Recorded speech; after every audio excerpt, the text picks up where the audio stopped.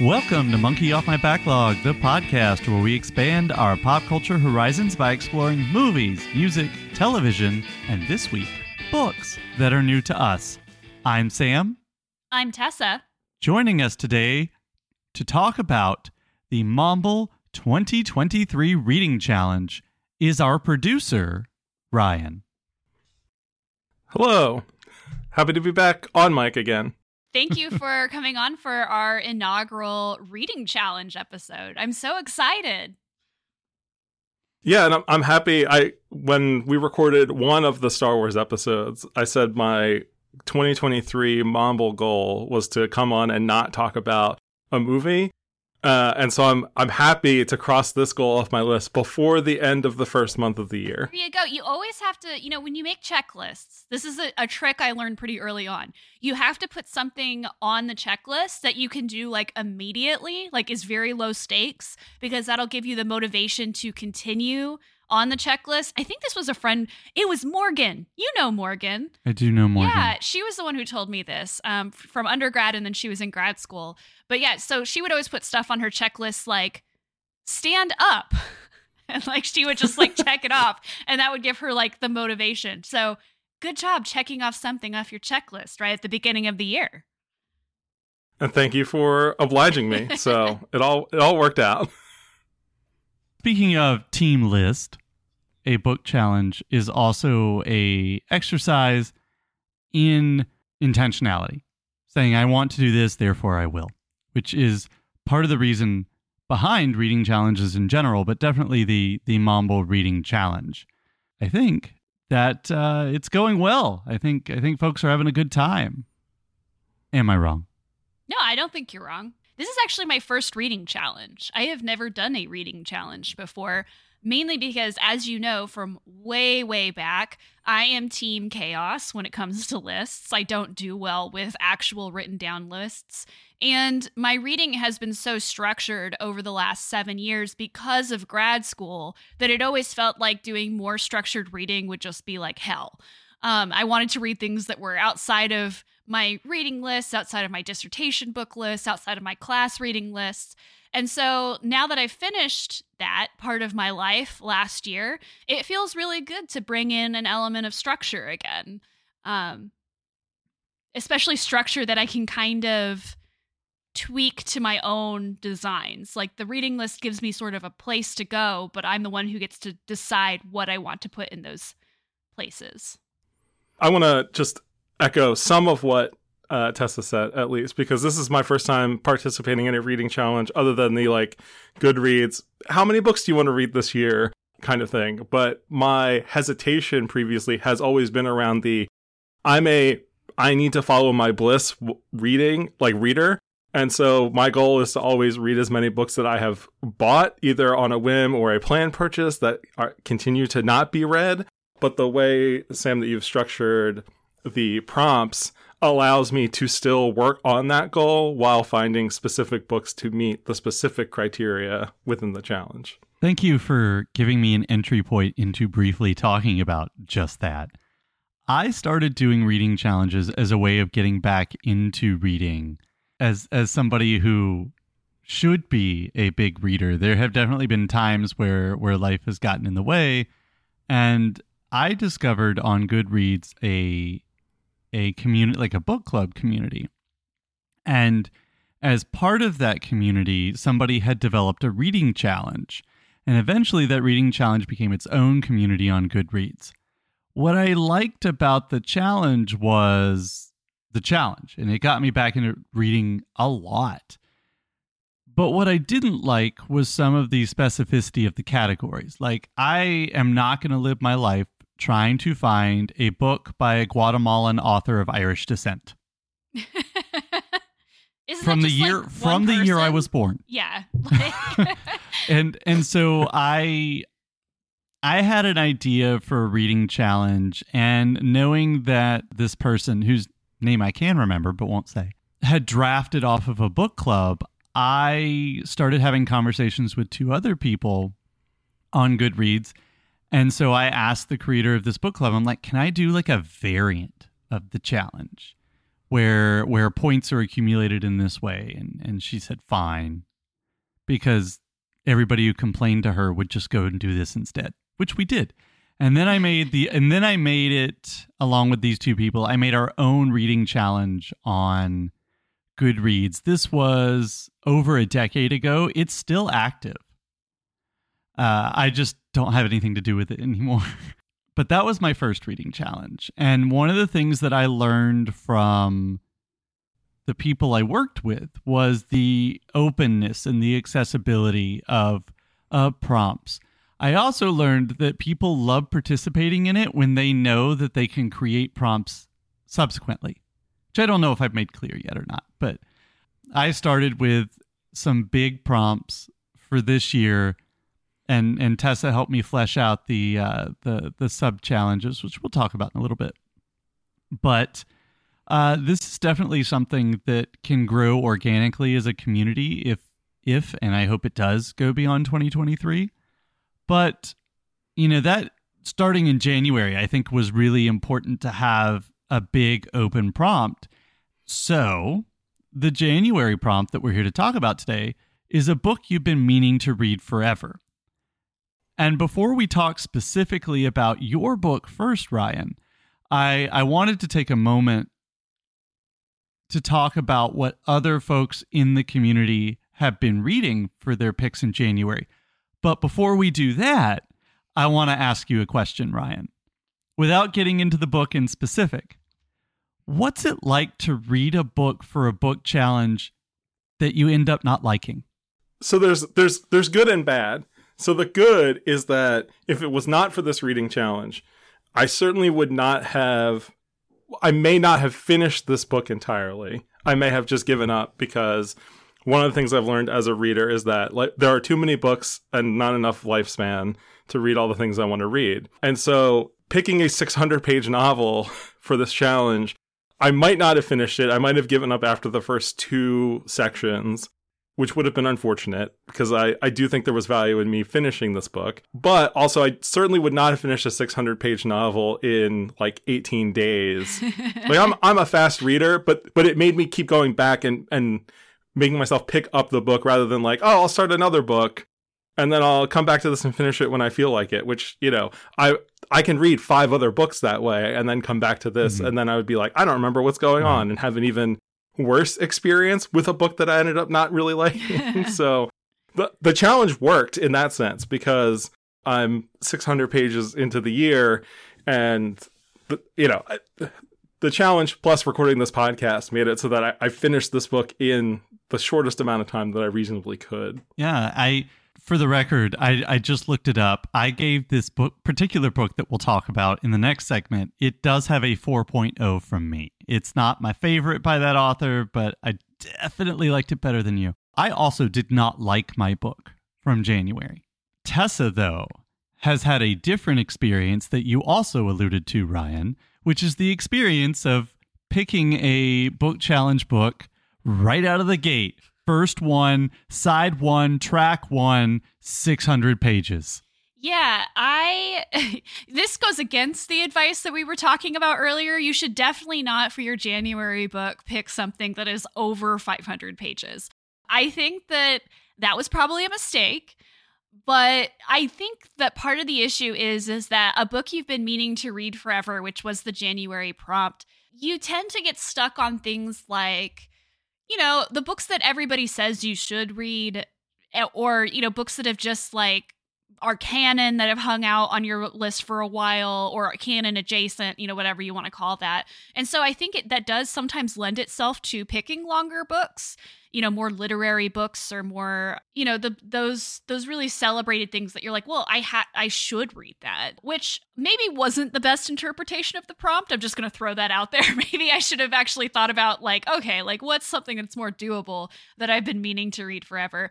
But ultimately, I think I might have liked my book better than you both did. But I agree, Ryan. I think the nice part about this prompt is that it does keep you coming back. I did have to read some other things during this, just for other podcasts and so on.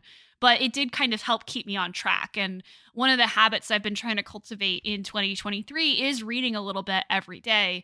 at least a little bit every day. And so that this has also been a good book, I think, for that as well, because there is so much of it that it's like, okay, like I have to at least read 20 pages today, you know? And so I think that part of it worked. I'm not sure if the other part did.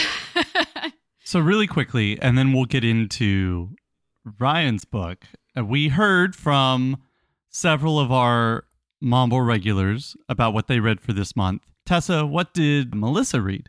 Melissa wrote, "Hi, my January book was Bloody Jack, being an account of the curious adventures of Mary Jackie Faber's ship's boy, the first in a series of many books about the character. I really enjoyed it. It was light enough to read quickly, but had some surprises as well. Smiley face emoji." Yeah, and as I said on the Discord community, I actually presented at an academic conference on a panel with somebody who was talking about Bloody Jack.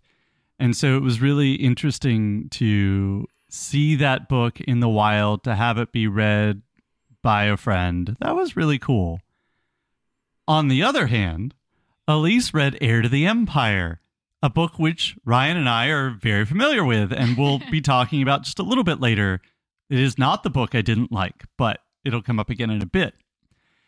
Elise, however, said that it's not gripping her as much as she wanted it to, which is funny for a book you've been wanting to read forever, which I know, Ryan. Actually, I know you were second chancing an author on this one, so I don't know if your expectations were as high as Elise's were, but Elise says maybe just sticking to canon Star Wars after this, but we'll try to convince you that's a mistake later.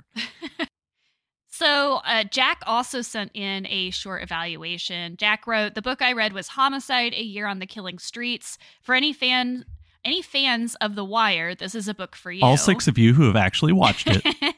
David Simon spent a year, 1988, the year I was born, in the Baltimore Police Department following the Homicide Department. I would recommend to anyone who can handle true cop books, but that also show how messed up the system is, aka everything The Wire would show us later. And by the way, 1988 is the year Jack was born, not the year you were born, yeah, right? no, I was reading what Jack had written. Oh, All okay. of that was you what were channeling Jack. No, in Jack that, is in 2 that years moment. older than me, which I didn't know until just this moment. I'm trying to remember. I'm really interested in reading this book. I know that, or I say I know. I believe, Ryan, you can correct me if I'm wrong, but I believe David Simon has a form of dementia at this point, and it's. This was a really fascinating, creative person, and I think that there's a lot of, to me, I'm reminded of Michael J. Fox because of the discourse coming out of Sundance and I'm trying to say this in the best way possible, when an artist's capability is diminished, it really puts in perspective how great the art they created was. I mean, I think that I love Back to the Future because of Back to the Future, but I love it even more because of the way that Michael J. Fox has reinvented his life, his discussion of optimism, and stuff like that. And I think about David Simon even more so now, thinking about how his stuff is underappreciated. You know, everybody talks about him and his work on The Wire, but it's the joke is nobody's seen it, right? Nobody's actually, like, they talk about how brilliant this man is, but don't interact with his works. I've seen one season of The Wire. I loved Treme. I loved it. I loved the hell out of that. But I wanted to read this book too. I'm glad to hear it was good. Yeah, we actually had this conversation on Nanny Ogg's Book Club. We did a bonus episode with Matt from Lego Ankh-Morpork. We recorded it the other day. It should be out here.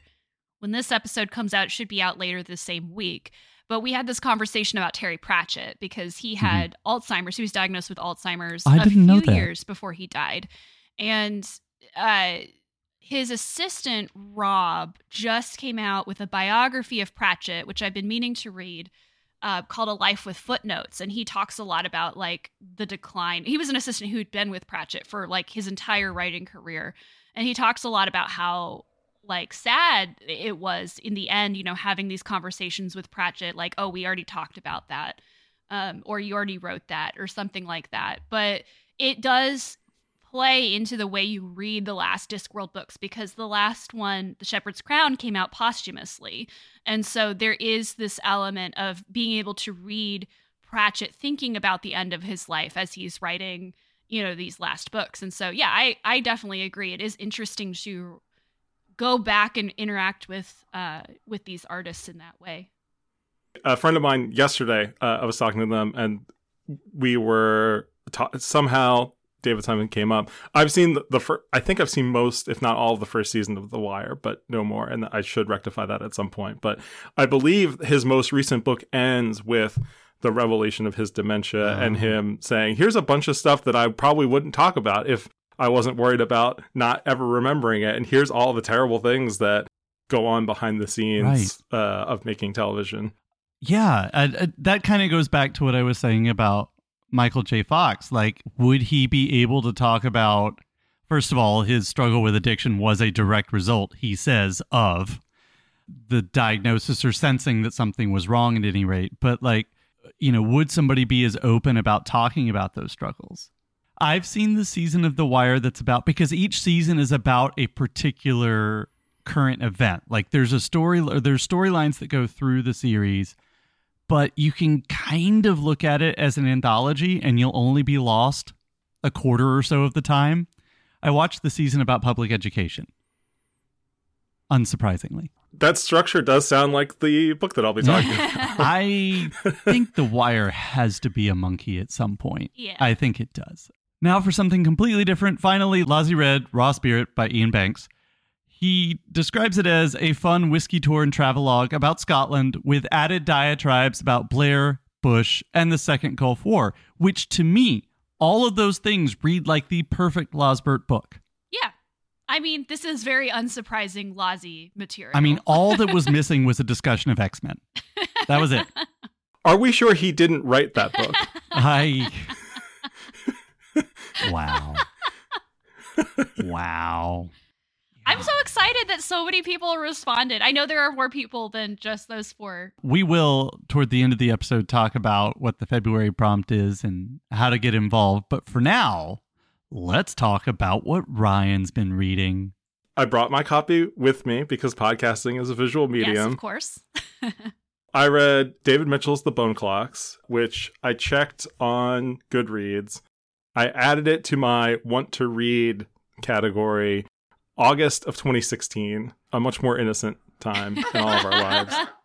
And the book itself is from 2014. So it was relatively new when I added it. It's now several years later, or I actually did read it. And, I wanted to give some background on my experience with David Mitchell up to this point. This was my second David Mitchell book. I read Ghost Written, which is his debut novel, last year, because David Mitchell is someone who has been on my radar and has been on my, in general, like, he's a person I need to seek out and experience his work for myself, in part because when I first saw it, I enjoyed the movie Cloud Atlas, and I thought it was an experiment that maybe didn't work as well as the intent behind it, but I thought it was still like a good movie and very interesting. I've totally come back around on it the more I've dived into the Wachowskis' work, the more I appreciate that movie. And again, what it's trying to do, whether or not it's successful in that is, in the eyes of the viewer. But I appreciate Cloud Atlas even more now than I did when I saw it originally because of the other Wachowski things that I've seen, I feel like. And David Mitchell was involved in The Matrix Resurrections. And Sense8. Yes, Sense8 I need to watch, but that is a monkey for me, which I may also cross off my list this year, but we shall see. The Bone Clocks is told in 6 parts over the course of 59 years, which also would have fit into a future Mumble reading challenge prompt. And maybe I should have saved it for that, but here we are. So overall, it's the story of Holly Sykes and her life, although she's only the point of view character in the first section titled A Hot Spell, and Sheep's Head, which is the final section of the book. But she does appear fairly prominently throughout the ones in the middle, to the point where you could call her the main character of the book. And I think that would be fair, but also it must be acknowledged that is it her story or not, I think is an open question. And so I struggled with this book. I also had pretty much the same reaction to Ghost Written last year, which was I like the prose, although I feel like the Bone Clocks, the vocabulary especially, and some of the sentence construction is what I would call even more pretentious than is probably strictly necessary. But of the 6 sections of the book, I truly only loved the third section, which is called The Wedding Bash. And it's told from the point of view of Holly's husband, who is a war photojournalist. And that section jumps back and forth between his experiences in Iraq and specifically around the invasion of Fallujah during the Second Gulf War that's already come up previously in this episode, and a wedding that he's attending with Holly and her family and their kids, and it's their kid, and this jumping sort of back and forth between those two experiences from his point of view. And I felt like there was a lot of commentary, like that's where the social commentary and like why write this book other than like just to tell a story shined through in a way that like actually grabbed me and like was really compelling. Like I read that section in like 2 days, whereas other sections took me like a week to sort of like march through, because there's a lot of characters, there's a lot of unexplained things, and none of that stuff bothers me intrinsically. And I will say, I was surprised by how much was actually wrapped up by the end of the book, because there was a bunch of stuff that were left as hanging threads, and I was like, there's no way all of these are going to get like pulled together. And some of them aren't, but more than I expected were. And so like, I would call this overall a satisfying read, but it didn't make me feel anything overall. Mm-hmm. And I didn't enjoy his writing enough to be like, well, the intellectual part of my brain is just stimulated by experiencing this person's words and the way that they put ideas together. And so I just kind of like, I ended up rating it 2 stars because I was just like, I just didn't, other than that one section, it didn't grab me. And it's disappointing because I have multiple people in my life who are huge fans of David Mitchell. Tori actually has, I think, a quote from the Bone Clocks as a tattoo on her. And so there was that, like, I was like halfway through this book and there's like that added social thing of like, oh God, I don't like this. And a lot of my friends really do. And I like, I'm not going to be a jerk about it, but I feel bad because it's one of those things where on paper, this is a thing I should like. Like this has all of the trappings of many other things that I like. And yet it just did not come together for me at all. You know, as you describe your reaction to this book, and I think retroactively perhaps a little bit about Ghost Written as well, I'm reminded of some of the things that Tessa said when she read Ghost Written, which I think are very similar to what you've said just now. Am I wrong? I also don't like David Mitchell based on the one book I read, which is Ghost Written. I don't actually remember everything I had to say about it. It strikes me as very similar. I think it is very similar. I also, as much as I love David Mitchell's collaboration with the Wachowskis, I am very suspicious of his relationship with Asian culture, which is also a problem that I have sometimes with the Wachowskis. And Ghost Written especially, I haven't read The Bone Clock, so I don't know how much of that is there. Ghost Written especially has a sort of problematic relationship sometimes with Asian culture, as somebody who's trying to write about it as if they are not an outsider, but they are an outsider. And so that I think, again, I don't think there's anything necessarily bad in Ghost Written. It's just something that kind of makes me question a little bit about what he's trying to do exactly there. Mm-hmm. I like the idea of interwoven stories, which Ghost Written has a lot of. And I really like the idea of some of the more supernatural elements of it, I think are very interesting. But I really struggle with literary stuff written by white dudes. I just do. And like, it's just not a point of view that I identify with a lot of times. I mean, there are white dudes whose stuff I like. It's just very hard for me to get in the same headspace. There are a lot of characters in that book that are very misogynist, and they are POV characters, and I think they're supposed to be, which is great. It's just not something that I connect to. And so I feel the same way. Like, he's a good writer, and I like a lot of the stuff conceptually that he's trying to do. It just isn't something that I connected with. Yeah, and the stuff about Asian cultures is, I would say, much more prominent in Ghost Written, to the point where I might not have picked up on some of the stuff in the same vein in Bone Clocks because it just doesn't feature as much. There are some stuff with other cultures in there that I could feel the same way, but there's enough of a twinge of fantasy elements to those sections that I'm like, I don't know enough about that actual culture. This feels like it could be something that is sort of a made up subculture of the culture he's depicting.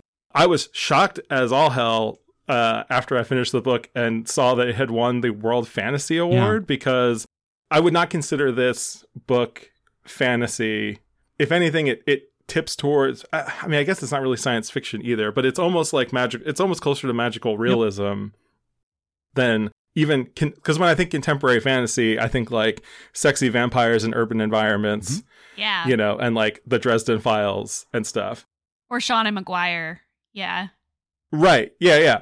This doesn't have any like what I would call traditional fantasy elements or overtly fantasy element, like not even like The Magicians, where it's like we go to fantasy worlds that operate and our commentaries on fantasy worlds that you think of when you think of the World Fantasy Awards. And this is, like I said, I think closer to magical realism in the way that the supernatural elements are depicted. And I found the explanation really interesting. But again, it just didn't move me. And it actually, because I feel like if I name the other work I'm thinking of, it will spoil this book beyond the terms of what we agreed to. But it was very interesting to me that Stephen King is a big fan of this book. And there's a sequel to one of his famous books that has a very similar plot element that came out the year before The Bone Clocks, which was recently adapted into a film that I very much love. And I do wonder if the experience of seeing that movie that features a very similar concept at the core of this book tainted my experience because I was like, oh, I'm now familiar. I'm sort of familiar with this big reveal concept is like, oh, ho hum, because I've met other characters who operate this way and do the same kinds of things that these characters are doing. So maybe that's an element to it, but I don't think so just based on my reaction to the other sections. And I will say, like, this also has some heavily misogynist characters, again, who are meant to be and not depicted well for it, but you know, it doesn't make it fun. Yeah, God, there's so many things between the things that both of you have said. I think you're right about classifying David Mitchell perhaps more in the magical realism vein than perhaps science fiction or fantasy. But magical realism, I think, really does fit in the fantastic as well. So, I mean, it's kind of both. I also think we were talking about the Academy Awards before we started recording and the idea of a cumulative makeup career award. I guarantee you anything that he won for the Bone Clocks is cumulative.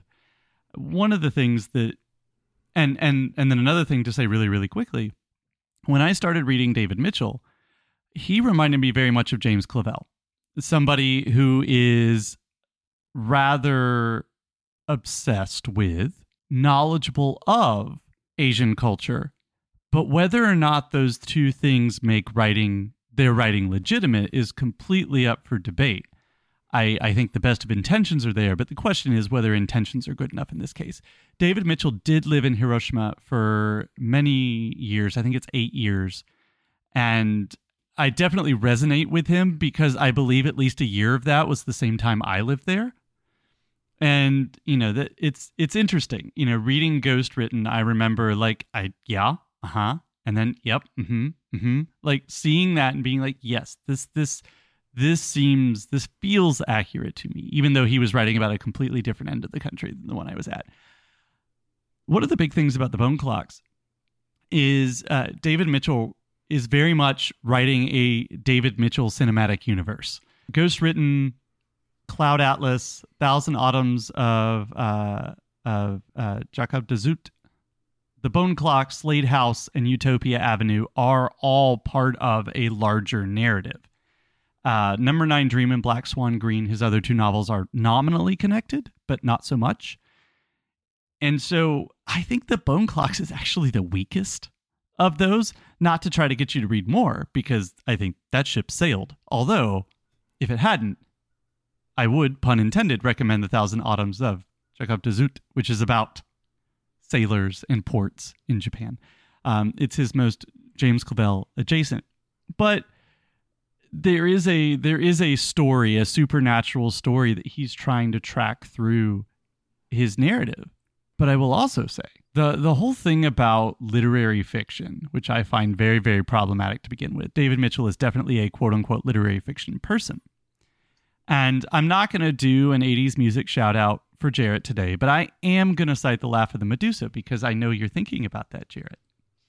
I have to make sure Jarrett's listening, so I always cue him every episode. This is it.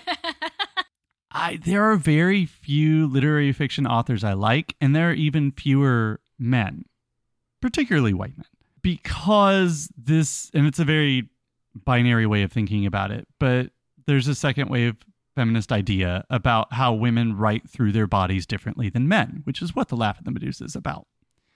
And, at the same time I started reading David Mitchell, I was reading authors like Zadie Smith and Jeanette Winterson, who I like far better normally, except David Mitchell just tells a story I'm really interested in.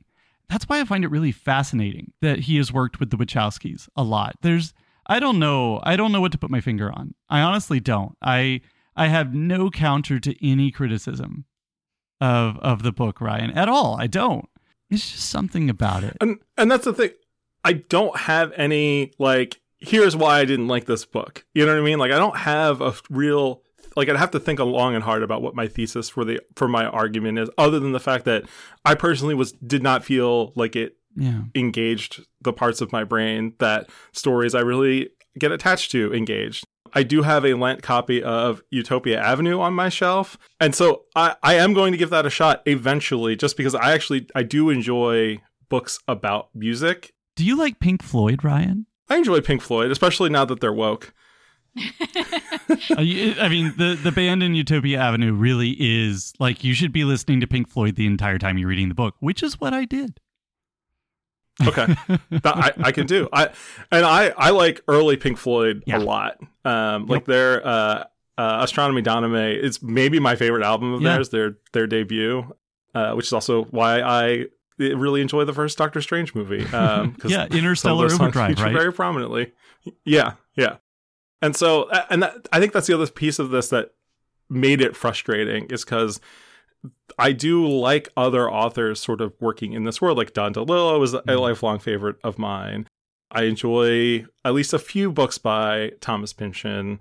I love Jennifer Egan's A Visit from the Goon Squad, which that book, I found an emotional attachment, and that is just as sort of meta and, anthology woven together. It has a very similar structure to the two David Mitchell books I've read. And this is just one of those things that it just bounces off of me for whatever reason. And, overall it's a bummer. It's a thing where I was like, oh, this is a cool new author that I can dive into this world and really, dig into and pull apart and explore. And it's kind of well, I'll give it one more shot. And then, if I like Utopia Avenue, I will read the Thousand Autumns for sure. But, that's where I'm at right now. That first Pink Floyd album also has a song about a cat named Sam. I just want to point out. Lucifer Sam. And Lucifer Sam. Yeah, I was like, the cat's first name is Lucifer. You should do a playlist that is about rock musicians who love their cats. So it'd be about Syd Barrett and Freddie Mercury. Yeah. Got it. Exactly. Say no more. I'm sure there are more, but those are the ones I think the line is that cat's got something I can't explain. Yeah. So it's a good tune. That album's really solid. Anyway, now for something completely different. But actually is very similar. Yeah, because again, we're going to stay with the magical realism. And we're going to talk about an author I am much less familiar with, so I'm going to shut up and let you take it. So I read House of the Spirits by Isabel Allende, which was published in 1982. It was her debut novel. Allende is someone... So this was kind of two things for me. This was specifically a book that I had been needing to read for a while because Allende is such a huge figure in the Latinx community in terms of her writing. She's part of that post-Latin boom of writers. So if you think about Gabriel Marquez and Pablo Neruda and all of those people, she's right after those people. And she's such a huge deal, especially to people who like magical realism, which is a term I kind of want to talk about a little bit. So this was kind of both a book I had been on my list for a while, but also an author that had been on my list for a while. I had never encountered any of her other books, and this is one of two books that she's really most well known for. The other one is City of the Beasts is her other one that she's really well known for, but she's written quite a few books. So she's a Chilean author. She's considered one of the most recognizable or influential writers in Spanish. I obviously read a translation because I don't read as well in Spanish, although I'd be very interested in knowing about different translations. But the basic plot of the book is that it is, again, one of those like really long, interconnected set of stories, but it's specifically about the life of the Trueba family. It spans 4 different generations, and it traces sort of this post-colonial social and political upheaval in Chile. So I learned a lot about Chile because I don't know very much about the history of Chile as a country, but there's a lot of like historical figures who sort of show up in this book too, although they're not named. So like the poet was someone that got named a lot in this. Like one of the characters sort of runs this house where like all of these strange society artists and figures sort of rotate through, and it talks a lot about the poet a lot, and that's Pablo Neruda, which I kind of guessed because I was like, Pablo Neruda is Chilean, right? I was trying to like do the math on that at the same time, but there's also the candidate/president, which is Salvador Allende. So there's sort of like these like parallel historical events. It's also Allende working through the trauma of having to flee Chile during basically a military coup. So she's sort of working through that as well. It's also supposed to be, it started as a letter to her grandfather who was dying, and then it kind of became this novel. So there's a lot about like her own family that's embedded in this. But the story is sort of told from like 3 different perspectives. It's really 2. It's Esteban Trueba, who's sort of the patriarch of this family, and Alba Trueba, who's like the last person in this family. But what they're doing is they're sort of piecing together the story from not just their own memories, but also the diary of Clara, who is Esteban's wife, who she basically wrote all of the stuff that she observed about life down. And so they're like reading it and sort of piecing it together. The story has a lot of different narrators. There's like a 3rd-person narrator who is not quite Clara. It's sort of like somebody trying to interpret Clara's diaries into something that's readable. But then also we get these 1st-person interludes from both Esteban and Alba. And so like you get different perspectives on the same event. You get different like interpretations of stuff that happens. There's sometimes where they kind of skip ahead and say like, oh, I didn't know this at the time this person was going to be important, but then I saw them. Well, obviously that's something that happens later. So there's a lot of like that kind of thing going on. It reads very much like a family record. It's probably the best way. I mean, I don't know about your family, Ryan, and if they have a lot of these kinds of things, but I know my mom's side of the family, they like to keep a lot of these types of things. And so there's I'm trying to remember her name. My mom still has it, but she has like it's like 50 or so pages. It's just my great aunt sat down and like wrote down everything that she could like remember, like being told by her family about like since my mom's side of the family came over to the US, and like she talked about her childhood. And so it's very much like that. It reads like somebody like tried to gather everything from anecdotes to like things that they could research and sort of put them all together in one big messy document. So that's kind of what's going on here. So it's a little bit messier, I think, than Mitchell, who tends to be a little bit neater about the ways that he kind of puts his stories together. But it is really fascinating because it is so realistic in the way it wants to talk about this family and talk about how this family deals with what happens in Chile. But there is huge amounts of magical realism in this. She's obviously very famous for her magical realism, but I thought maybe it would be nice to define magical realism for people who don't know. It's a style of literary fiction that paints a realistic view of the world while adding magical elements, and it kind of blurs the lines between fantasy and reality. Sam, you have like a very specific definition of magical realism. I do, and I know looking at the notes here, it anticipates some of the things that you said. You mentioned Gabriel Garcia Marquez, you mentioned Isabel Allende, obviously, Gloria Naylor. Yes, Gloria Neal's writing about right. an American not author, but Latinx. a Black author writing about Gullah Geechee culture right where Tessa and I live right now. You can also talk about Salman Rushdie. You could talk about, as magical realism, Haruki Murakami or Banana Yoshimoto. What you're hearing, or what I hope you're hearing, is that magical realism is very often non-white, and the best definition of magical realism comes from Nnedi Okorafor, who is a person of Nigerian descent, lives here in America, has very close roots to Nigeria, and she writes in different genres, whether you want to call them, or as she calls them, African futurism or African jujuism. And she has talked a lot about the usage of the term juju. And that's our word. It's not your word talking to white people. And she has said very specifically about magical realism that, yes, it's a thing. Yes, it's a not white thing. And no, it shouldn't actually be called magical realism, because the magic, what we white people call magic, are things that aren't called magic. In Laura Esquivel is another one. So Mexican culture, Chilean culture, Indian culture, Japanese culture, Nigerian or Igbo culture, Gullah Geechee culture. It's not magic. To call it magic is to devalue it. And so perhaps the best thing to say about magical realism is it is often a valuation, a lifting up of non-white cultures. In many ways, it's celebrating the things that are important and the things that we would call magical. And I think when we use it, we're not using it in a pejorative way. But that was a bigger definition than you wanted, but I was ready. I was thinking of your cat definition specifically, but... you want to hear here's the Murakami definition of magical realism. If the book that you're reading is set in a world where a talking cat could walk up to you and you wouldn't be surprised, you're reading magical realism.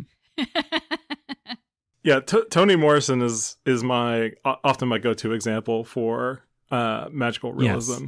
Yes. Which is very interesting, because Toni Morrison is writing magical realism as a strategy to write against dominant American culture. So even then, it's still that Emily Dickinson definition of telling things slant.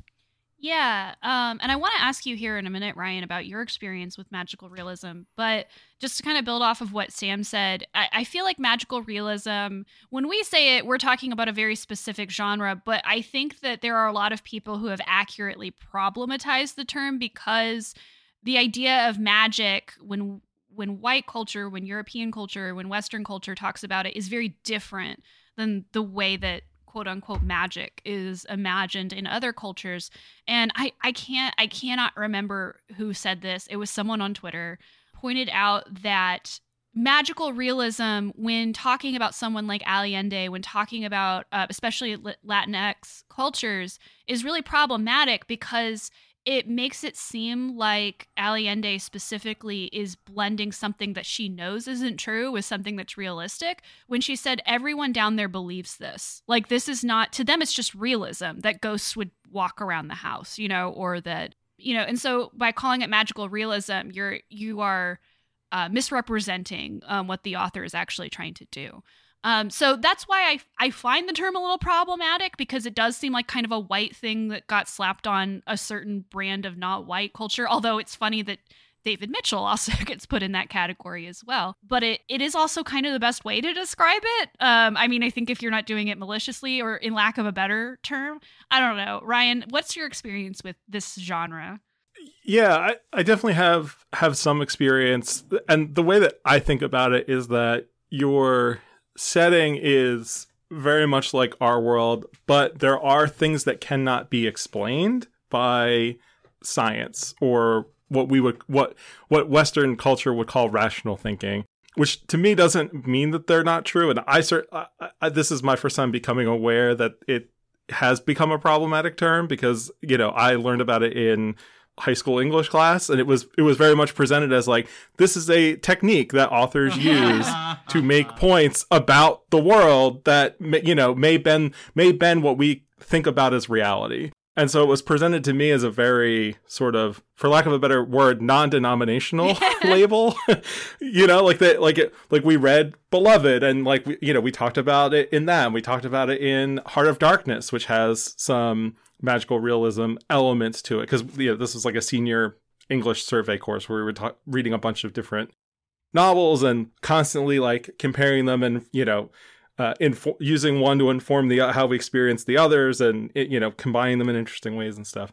And so, like, you know, throwing around that term with David Mitchell, it's like, oh, there's some supernatural stuff in this book, but it doesn't, to me, it's like, it's almost like it doesn't fall into science fiction, doesn't really fall into fantasy, doesn't really fall into horror, which obviously is a genre that has a lot of things that could be described as magical realism, like Pennywise the Clown is, you know, sort of the one supernatural running through, you know, element that runs through that very, very long book. But I think, so like I said, I tend to think of it as a tool in the toolbox. And certainly if I'm reading something from a culture that's not my own, you know, I'm sort of taking it the way that like Umberto Eco writes about Christianity.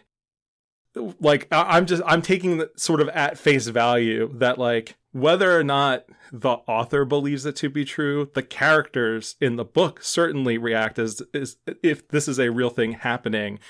But it is a thing that, like, I cannot explain based on my own life experience, that this is a thing that would probably freak me out if it happened to me. But I'm recognizing the characters in the book may react very differently, which is totally fine. So I don't know if that's just me, just, you know, word vomiting about my experience with magical realism. I think that, I mean, that's definitely the way that I learned about magical realism too. And it's actually been kind of on my own that I picked up on all of this. Again, Nnedi Okorafor, who's a great Twitter follow, is probably one of the best. Both her and her cats. Educators, yes. And her cats are definitely Space not cats. of this world.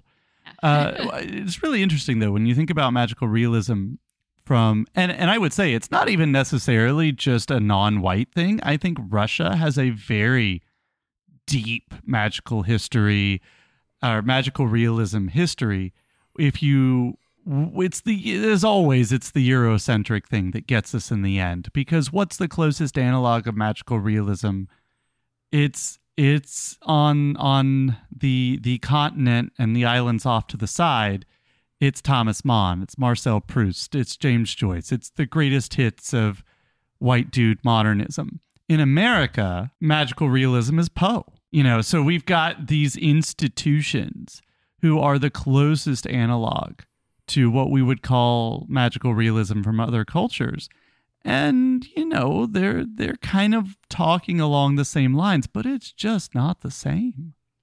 Right. I think mainly what people object to is that anytime you have a genre that tends to be populated by, well, you're not white, so we're going to put you in this genre, you got to deconstruct that term, especially because so many of these cultures are so different from each other. And so, like, trying to pin down, like, what's magical and what's, you know, part of, you know, what's magical, what's religious, like what's, you know, something that they just think is part of life, you know. And so it is something that I think is useful, but you have to interrogate that usefulness at the same time. But coming back to Allende, I thought this was going to be a short episode. I did too. Can we talk about how wrong I was? Let's do that. Let's talk about how Sam was wrong. Anyway. So you're like, it'll make the episode too long. It'll make the episode longer.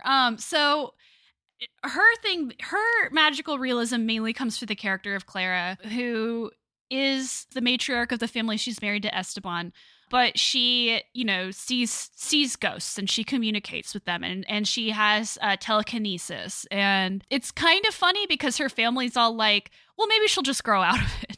But like many people have this, they just grow out of it, but she never does. And so, like, you know, it's kind of this stuff where she can see the future. Like, she predicts a lot of great disasters, and she's like writing down, you know, everything as she goes through it. And so it is very interesting, like, perspective that we get, especially because she is able to see these things before they happen, and she's trying to react to them appropriately, but there's also like this sort of fatalism of like what's going to happen is going to happen. And it is a lot of times about her relationships with the people in her family and how being more in tune with the spirit world or with the dead often separates her from the real issues that the rest of her family is having. But then we also get Esteban, who really represents this very conservative, very it's funny because it's Chile and I don't know much about the politics of Chile, but I do recognize the things that he's saying. Like, we can't pay the indigenous people. They'll just get drunk on that money. Or I lifted myself up by my bootstraps. And so why should I care about the poor?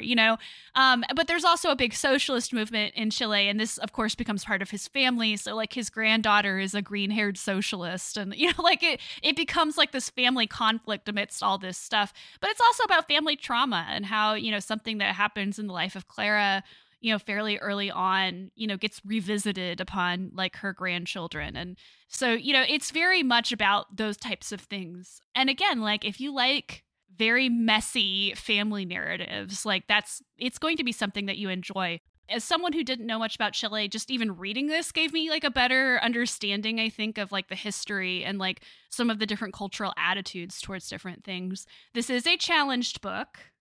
It is not currently, I think, on the challenged book in our county. Could you hear the dramatic turn to me? Could you hear it out there? But this is a book that has been challenged. I mean, for the same reasons that Toni Morrison is challenged. It's always Toni Morrison for whatever reason. Isabella Allende's not white. I think you said why she was challenged. I think you mentioned that already. It does. Did I say that out loud? Yeah, I did. It does have some pretty frank discussions of sexual violence and which doesn't exist in white culture. Yeah, it doesn't exist by the way. all, and domestic abuse. Also. And just abuse of landlords. Also not a thing. Yeah. So if you want to support somebody who's challenged, Allende's still alive, so you can support her by buying this book. I gave it 4.5 stars on Story. I will say it is an exhausting read at times. When I would sit down to read it, I couldn't put it down, but then afterwards I would feel like I just needed to take a nap, just because it is so. It's very dense, but it doesn't feel dense, if that makes sense. It has so much information and so many different characters, and it does jump around from perspectives. So that can be a little challenging at times, but it's not something that deterred me from reading it. So I would definitely read it if you're interested in these things, or if you have kind of time to space out your readings a little bit. Yeah, I think from everything you've described, I definitely need to add it to my want to read list. And it's interesting because a lot of the way that you described it, one, it's very interesting to me that we're talking about this and the Bone Clocks back to back, because there are similar ideas and things that seem common to both. But also the other thing that I keep thinking of as you're describing this book is that it seems like a Chilean counterpart to The Godfather. Oh. In that, it's this family story, especially in the Godfather movie sequels, there's a lot of, real historical events that play a role in the story of the family being, of the family Corleone that's being told in those movies, like the Cuban Revolution and, the death of the Pope and everything. And I was like, I haven't read Mario Puzo's The Godfather, because the movies seem like enough of that for me. Apparently they're not very good. I don't know. Yeah. I could buy that. I know there's some weird stuff in there's some weird sexual stuff, at least in the original book, that was dropped from the movie, but that's sort of infamous. But anyway, I like that sort of multi-generational, learning about history that you might not know about while reading a very engaging fiction story at the same time, or somewhat fictionalized story, since you mentioned there's some autobiographical elements. So it definitely sounds like something that's certainly up my alley. Yeah, and one other thing I'll say before we turn to Sam, we did not plan, I didn't even know you were doing David Mitchell until earlier this week. So we did not plan these books back to back. Just to compare what I've read of David Mitchell to this, though, I found things I could connect to emotionally in this much more than I did in David Mitchell. And again, I think just based on Sam and knowing Tori and knowing other people who love David Mitchell, I think he's just someone that you either connect with or you don't. And that doesn't mean anything about the quality of his books. It just means there's something about him specifically that either you connect to or you don't. But I did not have that problem with Allende. Well, I think that's true of a lot of things. The Wachowskis are somebody I didn't connect with until later, until I had a shared experience, right? Yeah. I think that's very true. I read Star Wars. You didn't have enough in December. Well, you needed more. No, you truly, I mean, unless it's The Rise of Skywalker, I don't really think you can ever have too much Star Wars. But I'm also exhausted reading between censorship bans, writing about the canon and young adult literature and all the things that are in my book. I can't. It's too much to read heavy magical realism. I think I'm like 2 behind on Murakami, which I find unforgivable, but it's fine. It's whatever. I decided to read the Darth Plagueis novel during the 12 Days of Star Wars, and then I didn't read it because had it checked out from the library. I was ready to go, and something struck me about the cover of the book from the library, the cover of the ebook. And so I Googled it, and I learned that a couple of years ago, Del Rey has started this series of repackaging, republishing called the Star Wars Essential Legends Collection. And I thought, I'll bite. Let's look and see what this is. And so now that essentially the Legends universe has been closed up and replaced by the canon stuff, Del Rey took it upon themselves to do like an anthology kind of situation. And what they're doing is they're repackaging and re-releasing them together 3 at a time in waves. And Darth Plagueis is at wave 3. And if you've ever met me, it's wrong to start in wave 3.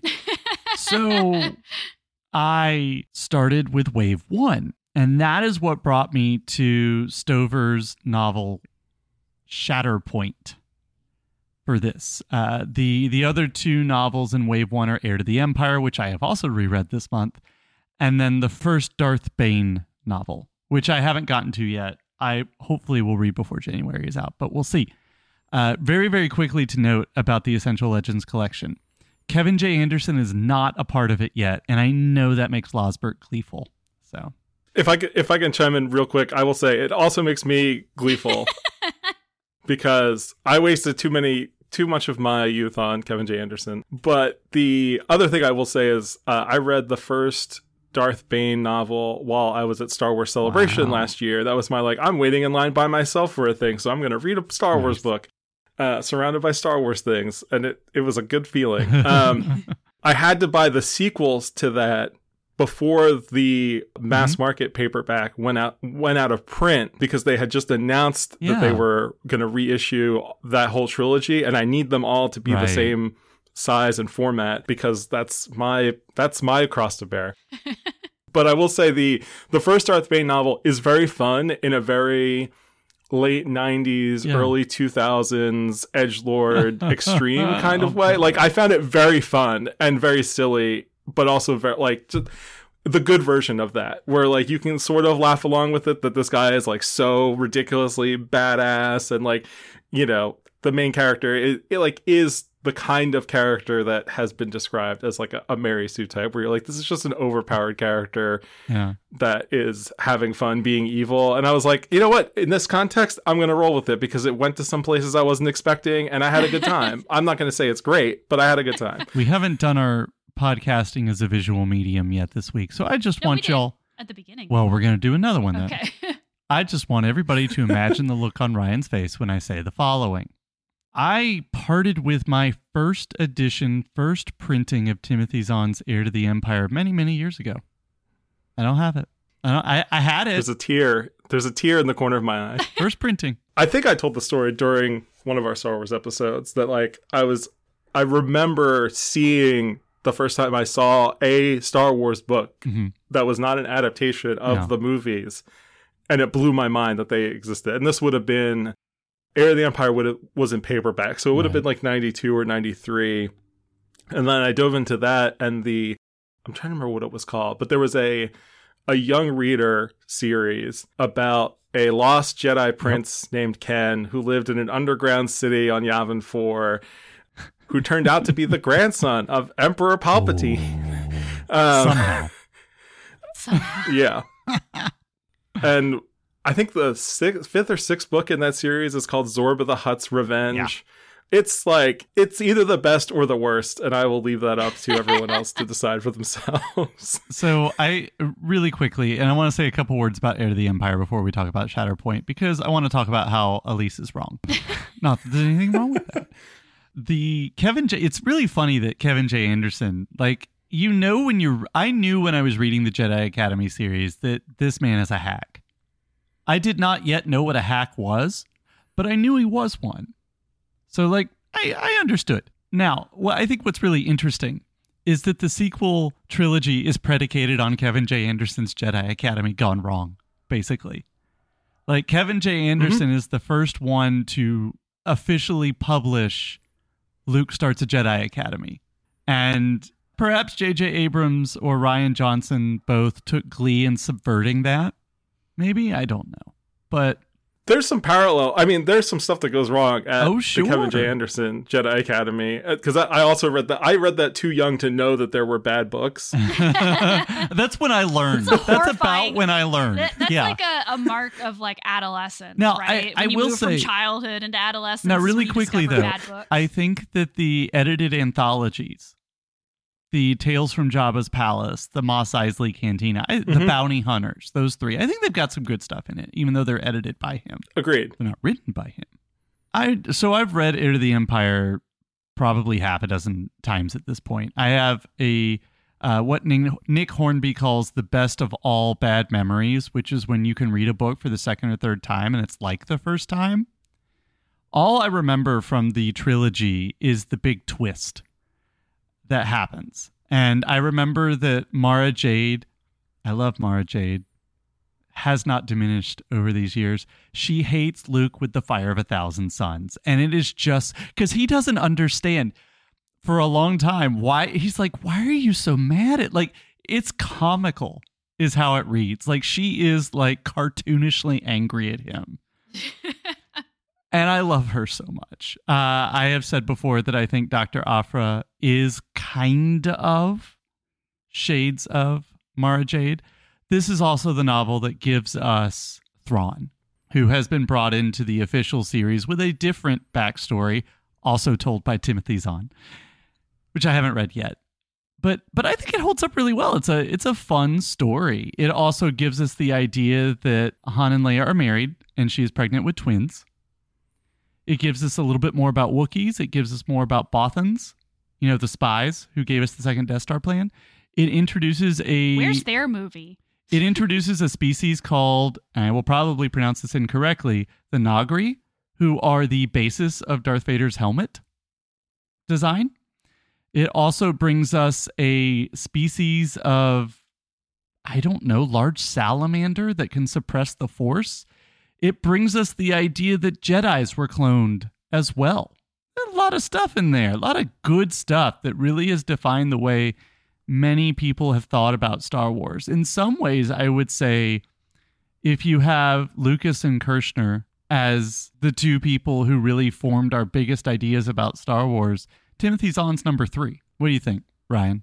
I would agree, and I was just double checking that the Nagri are actually also canon because they show up in, at least one of them shows up in Rebels. Oh, neat. Which is super fun. But yeah, no, I would agree, and I think what I like about Zahn is that he writes Star Wars with a bit more of a science fiction bent than Lucas does. And I feel like it's closer to stuff in the original Lee Brackett draft of Empire Strikes Back, because she's also a more of a hardcore science fiction writer. And so I think it brings that aspect out and elevates it and actually introduces science fiction concepts to the Force, like this salamander that blocks the Force from happening. And, there's a bunch of other super fun characters that are introduced over the course of the trilogy. Like former smugglers that now own a Star Destroyer now that the Empire has been mostly dealt with at this point. So there's like military surplus stuff that's happening. There's things that connect to what we all thought were the Clone Wars prior to Episode 2. which is very fun. And there's cloning, which again goes back to that, our understanding of what that one line in that one movie might actually mean. And I think there's some stuff that's going to happen in Bad Batch and potentially upcoming this season episodes of The Mandalorian that will touch on some Timothy Zahn ideas. Yeah, I really hope so. I got that impression as well, just from what I've seen so far. I also think, so to pick up on what you said, I read the 20th anniversary edition, which has footnotes from Zahn and his editor, or really his liaison with Lucasfilm, I guess. And so there are a lot of notes about Timothy Zahn's ability to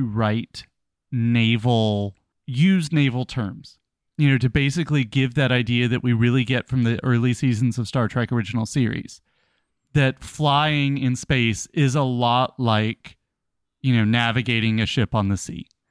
And he brings in some of the dogfighting stuff too. Like, he's a very warfare forward sci-fi writer and brings that to bear here. And I think that's really helpful. Yeah, it's a really fun book. I can't wait to read Dark Force Rising again, which is in wave 2 of the Essential Legends. Now, I want to say this very clearly, did not like Shatterpoint. And I can tell you why in one sentence.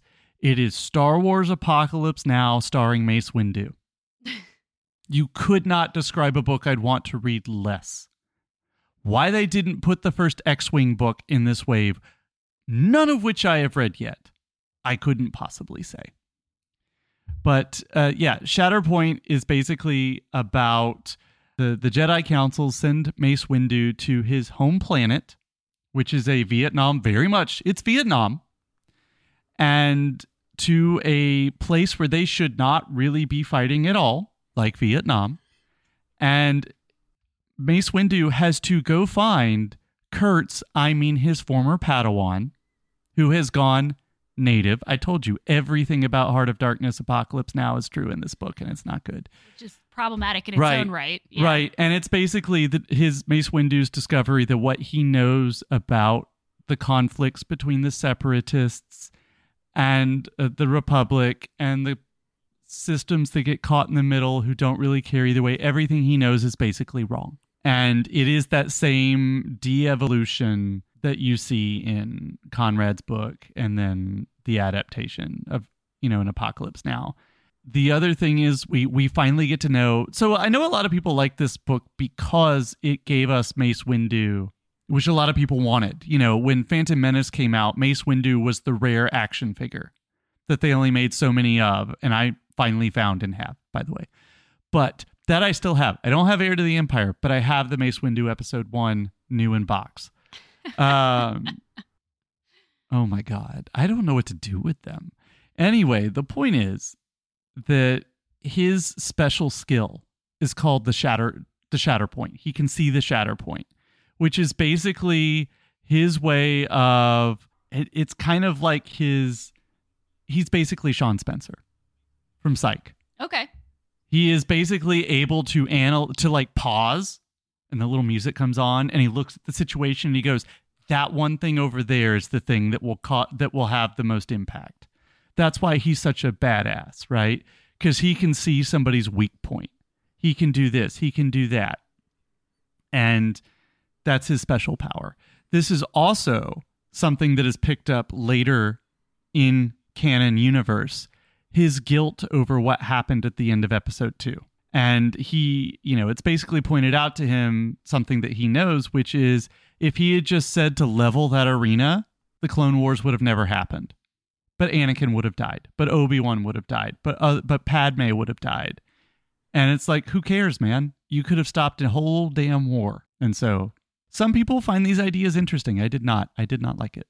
I mean, if Mace Windu was a Vulcan, we know what choice he would have made. Yeah. Because I have read Shatterpoint. It's been many years. So I just want to preface that it's been many years since I read Shatterpoint, probably whenever my local library got it in between, because this was published in 2003. Right. So this is written before Revenge of the Sith is written, or is public, at least.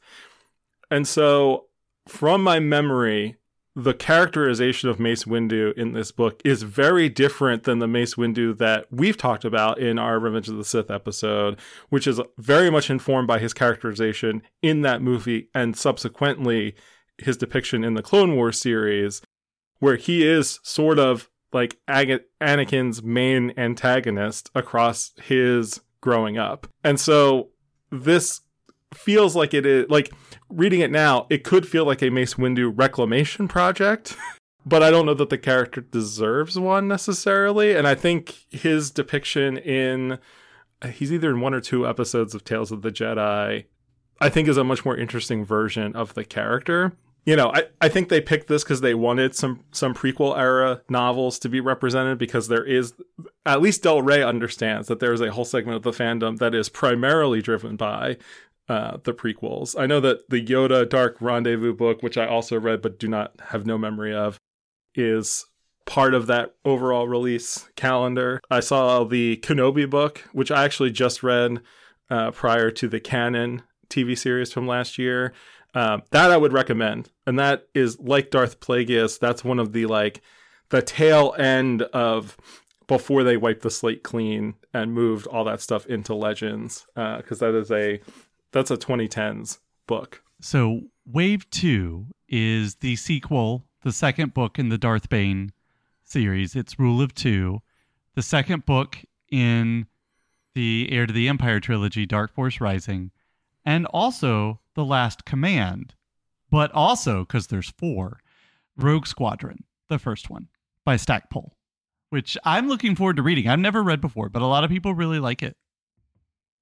I loved that whole series as it was coming out. I was obsessed with it. And if anything, my major complaint about the Disney era is that we have not had enough Star Wars in our Star Wars, like dogfighting and space battles and all that kind of stuff.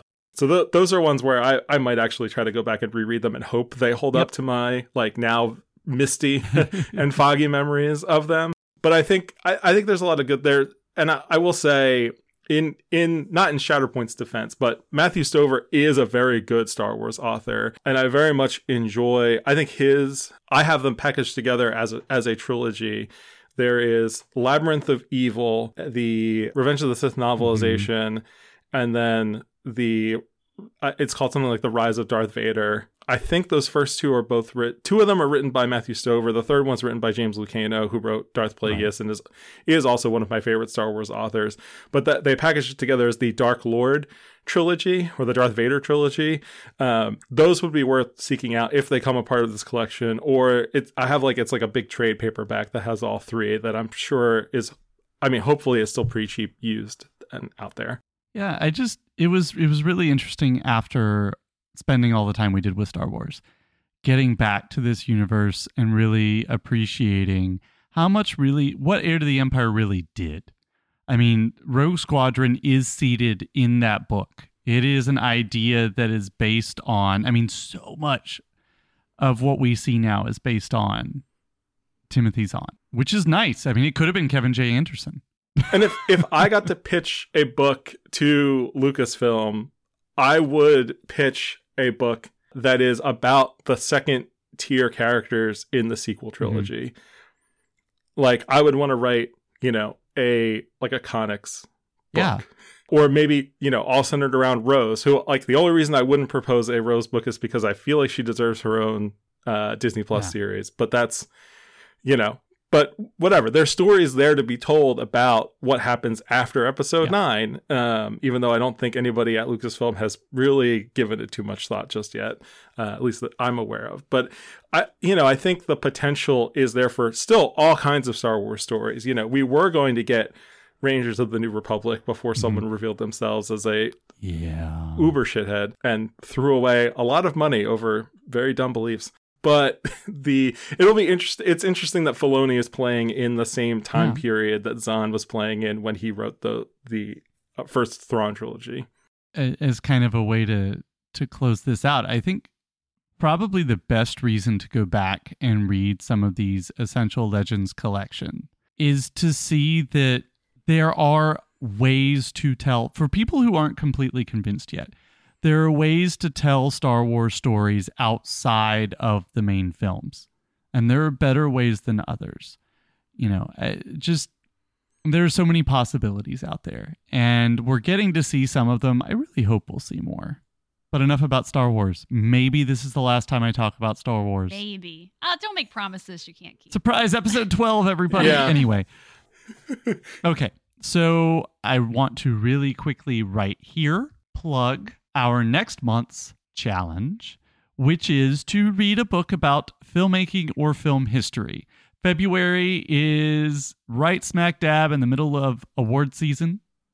So I thought it was a really good time to double down on film. A lot of us will be reading Easy Riders, Raging Bulls by Peter Biskind. It'll be fun. It'll be a good time. But before we go today, let's just take a couple of moments to talk about the challenge within a challenge, which is in the first 3 months of 2023 before the Hugo Award nominations come out in April. We are taking some time to dive deep into romance novels, both subgenres of romance novels, Regency, historical, supernatural, that kind of stuff, right? As well as some romance novel tropes. Second chances, enemies to lovers, I believe, are in there, stuff like that. And so just a quick check-in to talk about what we are or will be reading. I will go first. What I read this month, I finished it this morning as a matter of fact, is a book called Before I Let Go by Kennedy Ryan. It is a second chance romance novel. And I would recommend this book. I would also go beyond that and recommend the subscription book box service that sent it to me, which is called Authentic. It is a Black woman-owned business. And of the book boxes I've subscribed to, which is several over the last couple of years, this one is undoubtedly the best.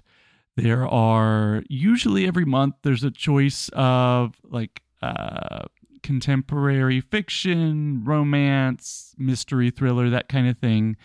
And you get themed things with the book, candles, skincare, chocolate, that kind of stuff. It's very good. It's very interesting. It's very nice. Before I Let Go is a book that I got a few months ago. It's set in Atlanta. It is about a couple. The author is Black. The characters are Black. It was very good to read something, again, outside of what I would normally pick, but it's very much a romance novel. And as I'm becoming more familiar with those tropes, guess what? They translate to different cultures and different people. Surprise. But this is about a couple who has gotten divorced and they are navigating their way post-divorce, post-mental health crisis, about how to continue to co-parent and own a business together in Atlanta. Did I mention it was Atlanta? That's important. Charlotte has a cameo, the city. Noda, shout out to Noda. And it's got some interesting stuff in it. My least favorite thing about romance novels are the actual romance. I guess specifically, I mean sex. I just don't care. I was going to say, you mean sex scenes. I do. It's Gotham. I don't care. But there was enough. I mean, to me, that's the really good mark of a romance novel. Does it have other stuff I care about? Right? So I did. I liked it a lot. I would recommend it. The other book that I've started, I don't actually know if this is a romance novel or not yet, because I don't know how it's going to go. But I've started reading Lessons in Chemistry. It's by Bonnie Garmus. That is a book that a lot of book clubs read. It is being turned into an Apple Plus series starring Brie Larson. Hooray! Yay! So that good enough for me. As long as we're not doing Room again, I like Brie Larson. Turns out my first interaction with Brie Larson was really just not fair. Anyway, so it has romantic elements. I don't know if it's a full-blown romance or not. I don't care. I wanted to read it. So, But I've got other good stuff in store. But Before I Let Go, for sure, Tessa, you are working. I am working on one. The romance queen over here. Normally, I would have read several romance novels by now, because I'm always reading a romance novel. But I made the mistake again of reading a 500+ page book for January. Plus, I'm reading a book a month for my other podcast, Nanny Ogg's Book Club, which is the podcast where we're reading all of Terry Pratchett's Discworld novels. So I was also reading The Amazing Maurice and His Educated Rodents, which is an episode that should come out at the end of February. So I did not get very far through the first romance book. I'm hoping to quickly catch up in February, but I am working currently on my Regency pick, which is A Duke, the Lady, and a Baby by Vanessa Riley. One of the things that I didn't mention at the beginning of this is that I've kind of made myself also a sub challenge, where I'm trying to make 50% of the books I read this year for this challenge to be by not white authors, because I think that that's something that I intentionally need to integrate into my reading habits because of the way publishing goes. It's just not something that automatically happens. So especially in my romance picks, there are a lot of non-white romance authors, but they're harder to find for a lot of reasons. Alyssa Cole is another one that I'm going to be reading later on. I love her stuff. I'm reading a new to me one for this challenge, so I'm excited about it. But this book is basically, it is Regency. It is about a West Indian heiress, Patience Jordan, who basically, right before the beginning of the novel, her English husband, she marries somebody in England. She moves there. He commits suicide. She thinks it's a murder. And because she thinks that, she's basically kind of gaslit into being locked up away in Bedlam, away from her baby. And she escapes from that because she wants to get her baby back. But of course, by that time, the baby has come into the custody of a distant relation of her husband, a duke. And so she basically has to pretend to be the nanny of her own baby while trying to get the baby back. And of course, like, sparks ensue between her and the duke. It's like Jane Eyre, but like less creepy. So it's pretty good so far. The main thing that I've really been enjoying about it is that it's dual POV. So it keeps, it goes back and forth between the point of view of the Duke and Patience. And what I really love about it is that the Duke's chapters are written in pretty straightforward Regency romance prose. Like, it's third person. It's very like, and then this happened, and then this happened, and he said this, and she said this. Whereas the stuff from Patience's perspective is written more in the tradition of like Trinidadian literature. So it's first person. It's more stream of consciousness. There's a lot more magical realism on her side. And so it's very interesting. I've never read a romance novel like this, so I'm excited to finish it. All right. And Ryan, I know you're going to point us to what you are going to be reading very soon. Go ahead. Yeah, I'm going to check out Anatomy, a Love Story by Dana Schwartz, which is set during the Regency period, because I believe it starts in 1800 or the early 1800s. It's a recommendation from my wife, who has come to know Dana Schwartz through her podcast, Noble Blood. This is a YA romance about a woman who wants to become a surgeon. And you can see how that could be a conflict in a book set in the early 1800s. And it's when I just pulled up Dana Schwartz on Wikipedia to just double check, because I couldn't remember the name of her podcast off the top of my head. And I saw, oh, she's 30. That's my age. And then I realized that she is born 7 to 8 years after me. And I felt old again, because in my head, I'm still 30. But I would say that my reading habits tend to be roughly 50-50 fiction to nonfiction. And my wife is probably 80-20 nonfiction to fiction. So her recommending a fiction book as she is trying to dip her toes into a little bit more of romance novels, it carries a lot of weight. So I'm looking forward to digging into that. I think Anatomy is a really good place to dip your toes into that. Yeah, Dana Schwartz might be best known for Noble Blood, which I think really could bear the subtitle, The Royals Are the Darndest People. It's the interesting and funny stories about royalty. She has also written for She-Hulk, the comic, and has a credit on one of the episodes of the TV show. Her book, Choose Your Own Disaster, which is a choose your own adventure book, but also a memoir, is also a very good read. I would recommend. It is always funny, but harrowing in some points, because it's very frank about discussions about things that she's gone through in her life with body image and some other things, some of which when I read it, I was like, oh God, I feel this way too. So weird. Anyway, and by the way, the sequel to Anatomy, Immortality, is coming out, I believe, in March. It's about to happen. It's happening soon. Anyway, good job, team. Yay. We did it. Next time, Colby is back.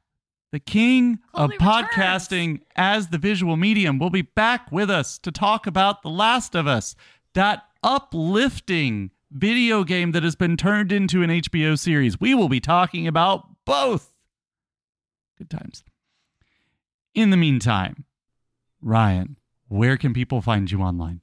Yeah, you can find me on MovieJohn, writing there as often as I am able to find the time and the subject matter to write. I've taken January off in reviewing new things, but I am seeing the new M. Night Shyamalan movie next week for review, so that'll be something.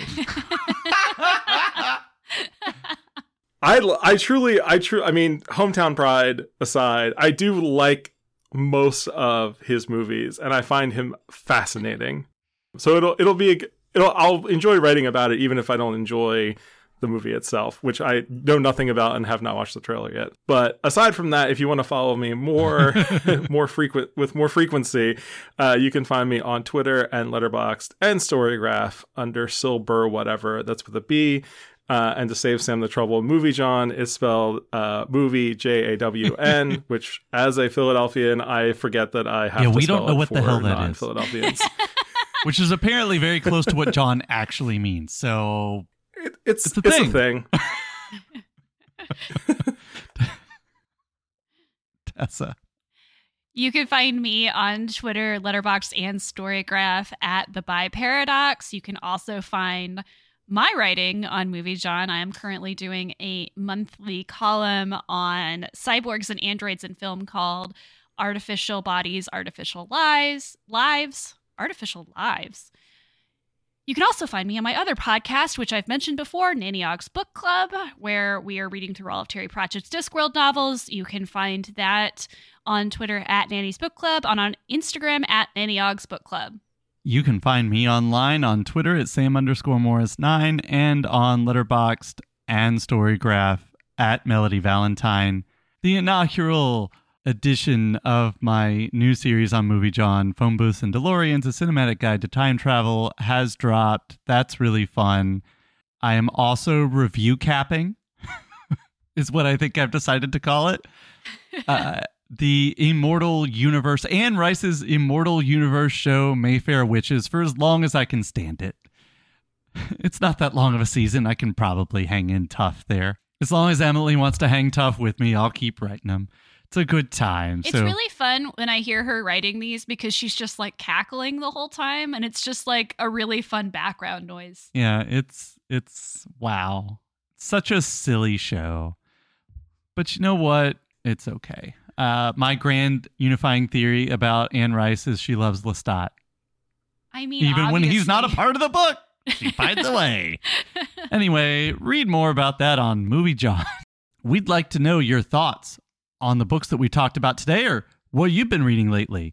Be sure to join Momble's 2023 Reading Challenge on Storygraph. We're going to be talking about the Reading Challenge, our last episode of every month. Matt's going to be with us next time to talk about Easy Riders, Raging Bulls with us.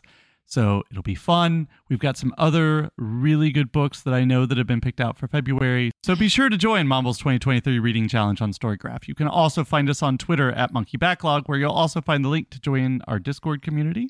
You should also be able to see that in the episode description. We have fun. Join us. You can also email us at monkeyoffmybacklog@gmail.com. Please take a moment to rate or review our show wherever you listen to podcasts. Get that monkey off your back.